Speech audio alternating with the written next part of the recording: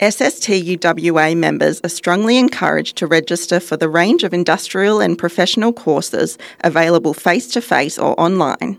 Find these courses online via sstuwa.org.au/training.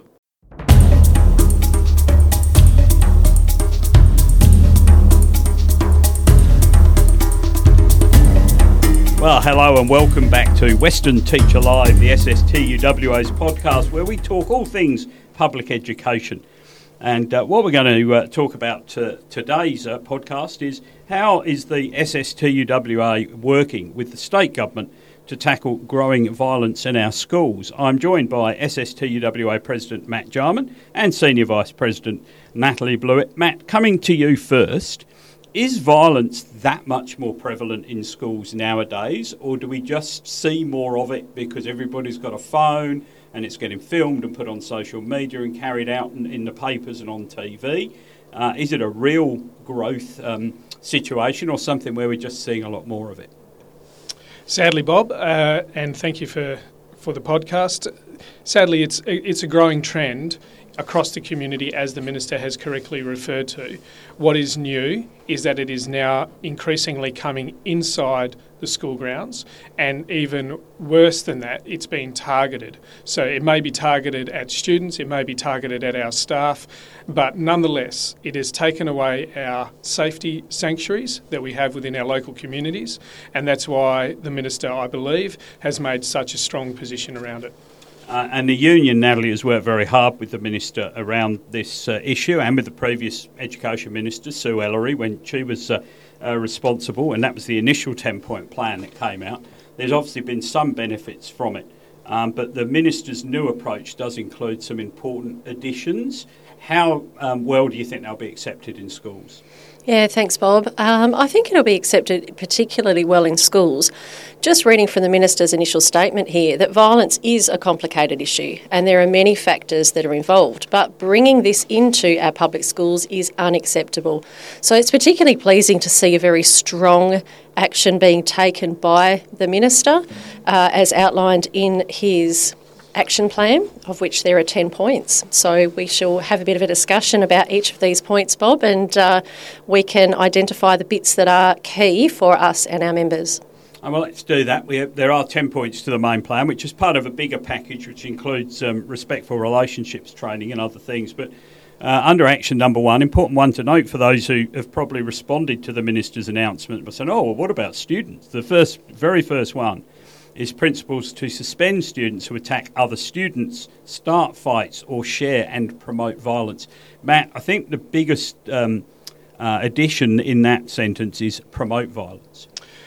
It is inside action number 2. Look, if they grab the 2018 10-point plan and sit it down alongside this version of it, they'll see the differences. That's the easiest and fastest way to identify them. Number 1, my apologies, Bob. Number 1 now includes the promotion of violence, in that the bystander is now a targeted member of the actions that school leaders can take. So we've had for some time, since 2018, the filming aspect of violence, and obviously violence itself. But now that student who sits by the sideline, perhaps before the event, encourages something to happen, that person now can equally be automatically suspended, and that is a strengthening of the policy position from 2018. Number 2, referring to the exclusion orders, this package comes with other resources for school leaders to follow. They're quite straightforward, the template, the detailed instructions, and hopefully they will provide some support to school leaders and confidence as well in order of the decision to exclude a student, if that's what it comes down to. And it states for the first time inside the document that can attend another student or alternative learning setting. It does indeed. And under action number 2, then it's about physically attacking school staff. Any student would be automatically excluded, and it defines exclusion. So similar to action 1, really it's the initial activity is the only difference there. It's whether you're attacking another student or attacking a member of staff. So action number 3, Natalie, alternative learning settings for the most violent students. And I think that's an issue, isn't it? A lot of teachers and school leaders hate to basically put a kid out of school and harm their future So to keep them in school, give them another chance because there was nowhere else to send them. The union worked very hard in the previous state election campaign to get the number of alternative learning settings expanded, and that's a key thing, isn't it? Because then leaders can see that the student they're excluding will still get an education but be in a different setting. Certainly is, Bob. And I think one of the important things for our listeners to understand about the alternative learning settings is that they do provide the programs for students to continue their learning, because one of the barriers for any education professional is to exclude a student to know that they then are going to be forced to lack at their education and not have an access to an education. So by providing an alternative learning setting, it provides the most violent of students that we have in our system. It provides them access to the education that they need through the alternative learning pathway. Yeah, the mainstream school environment may no longer be the most appropriate environment for that student at that point in time. So the alternative learning setting should be and a supportive environment for that student to attend so that they can re-assimilate to the mainstream school environment. But that is still something of a reflection of the resourcing level that we have in our mainstream schools. We don't have the people, particularly in our secondary spaces, to support our students in the way that we would like to. So the alternative learning setting has multiple purposes. But it is not about just removing a student as a punishment. It is about making sure that the behaviour can be reflected upon and rectified so that they can return to a normal program of learning with the support of their regular classroom teachers. So they do get a second chance. They're not just discarded, and that's important because a lot of teachers do worry about that. Now, actions 4 and 5, there's clear advice for principals, teachers and education assistants on authority and responsibility to take action. And you've referred to that a little bit earlier, where the expectation has to be that if I exclude someone, I'm going to get supported in my decision from above. There is also talk about building respectful school cultures and productive collaboration and communication. Linked to that is more training and support for staff because you can't deliver it, and that's under Action 5. So what does that mean, creating a school culture? That sounds like the sort of term you'd use and there's no real substance to it, but you'll have experienced how you do that. Well, there is a lot of professional learning that's currently available, but as I said on radio last week, when I was asked the question, what professional learning do teachers need or do school administrators leave, there isn't any professional learning that covers off a student bringing a machete into the school. I mean, it's just common sense that that's not acceptable. So we're talking about classroom management skills training, we're talking about positive behaviours in schools, and the other quite successful global programs that we've had running in our system for some time. Again, this is a question of resourcing, and that's where whether or not the department wishes to increase its allocation to support schools, that is a question for them to answer. We believe that they have not got enough classroom management consultants available across the state, particularly to regional areas where they're very much few and far between. In some cases, one curriculum management consultant is servicing 120 schools across country WA, which is just not something that can be done by anybody under any circumstance. So there's a resourcing question that sits behind number 4 and 5, and like the alternative learning settings, that's something that we've committed to making sure that the state government and the department hold true and resource properly. Okay, and Natalie, Action 6 talks about enhancing good standing requirements. Now, I suppose to most people, if you're not a teacher listening, then that would mean, they can't go to the formal or they can't attend a camp or some of the more pleasurable, if you like, school activities. And that is being expanded now across the board to pupils. So, and then they have a chance to reinstate their good standing. How important is that as a management tool in a school? It's a great management tool in a school, Bob. For the particular primary school that I've come out of, we actually had a good standing policy for our Year 6 students, and part of maintaining their good standard meant that they could attend things like the camps, they could attend their end-of-year graduation.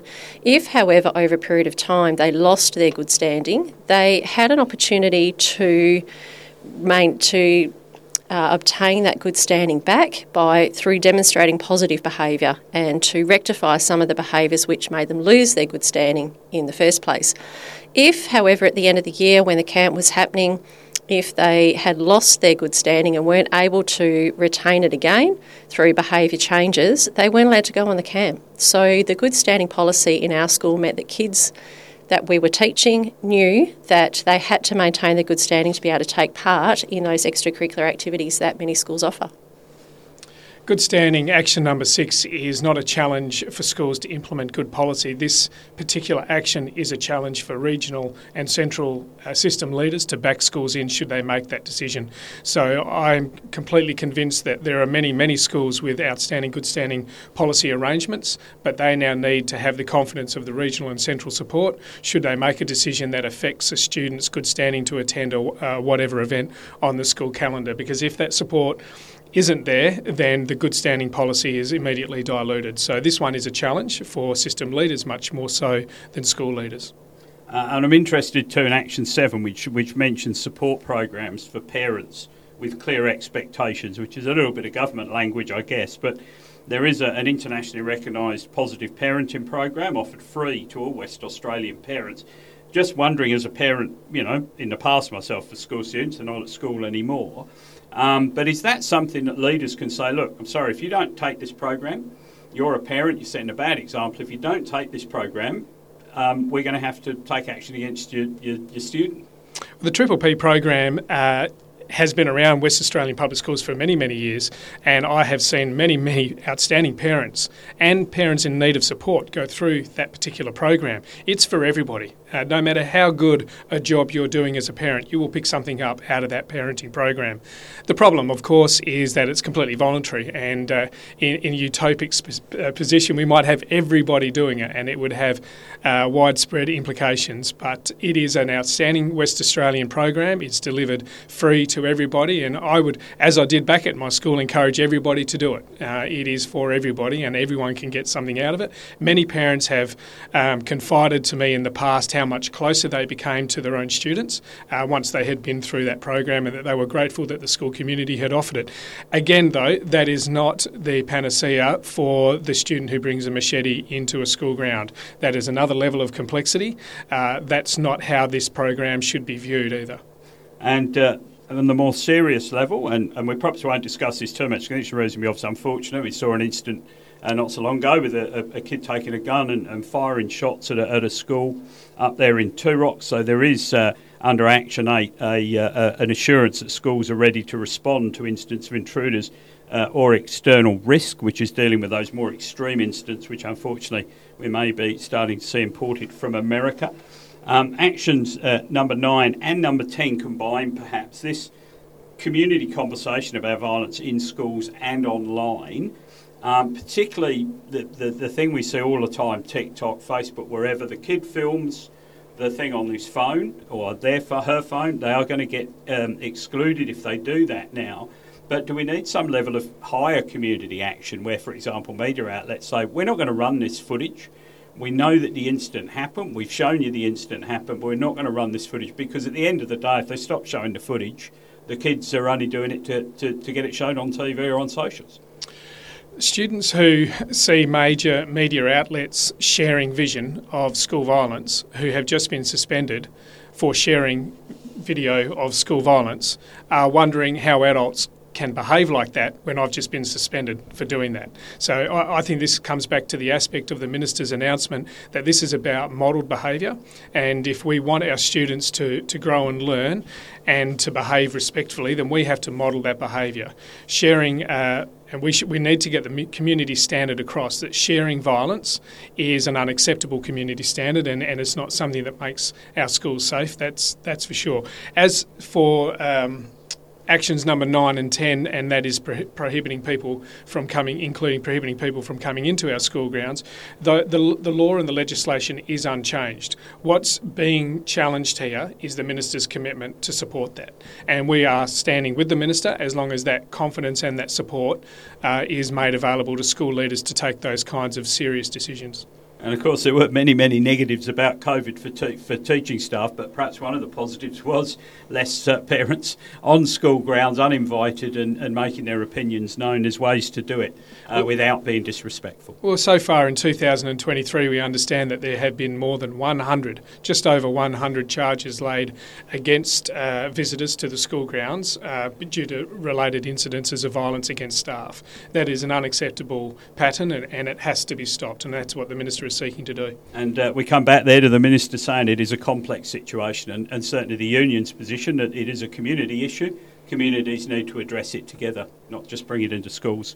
So thank you for listening to Western Teacher Live. This has been our 10 minutes, or a little bit more than that perhaps, on violence, but it's a very important subject and very important to our members that they could be safe in work. Thank you for joining myself and joining Matt Jarman and Natalie Blewett.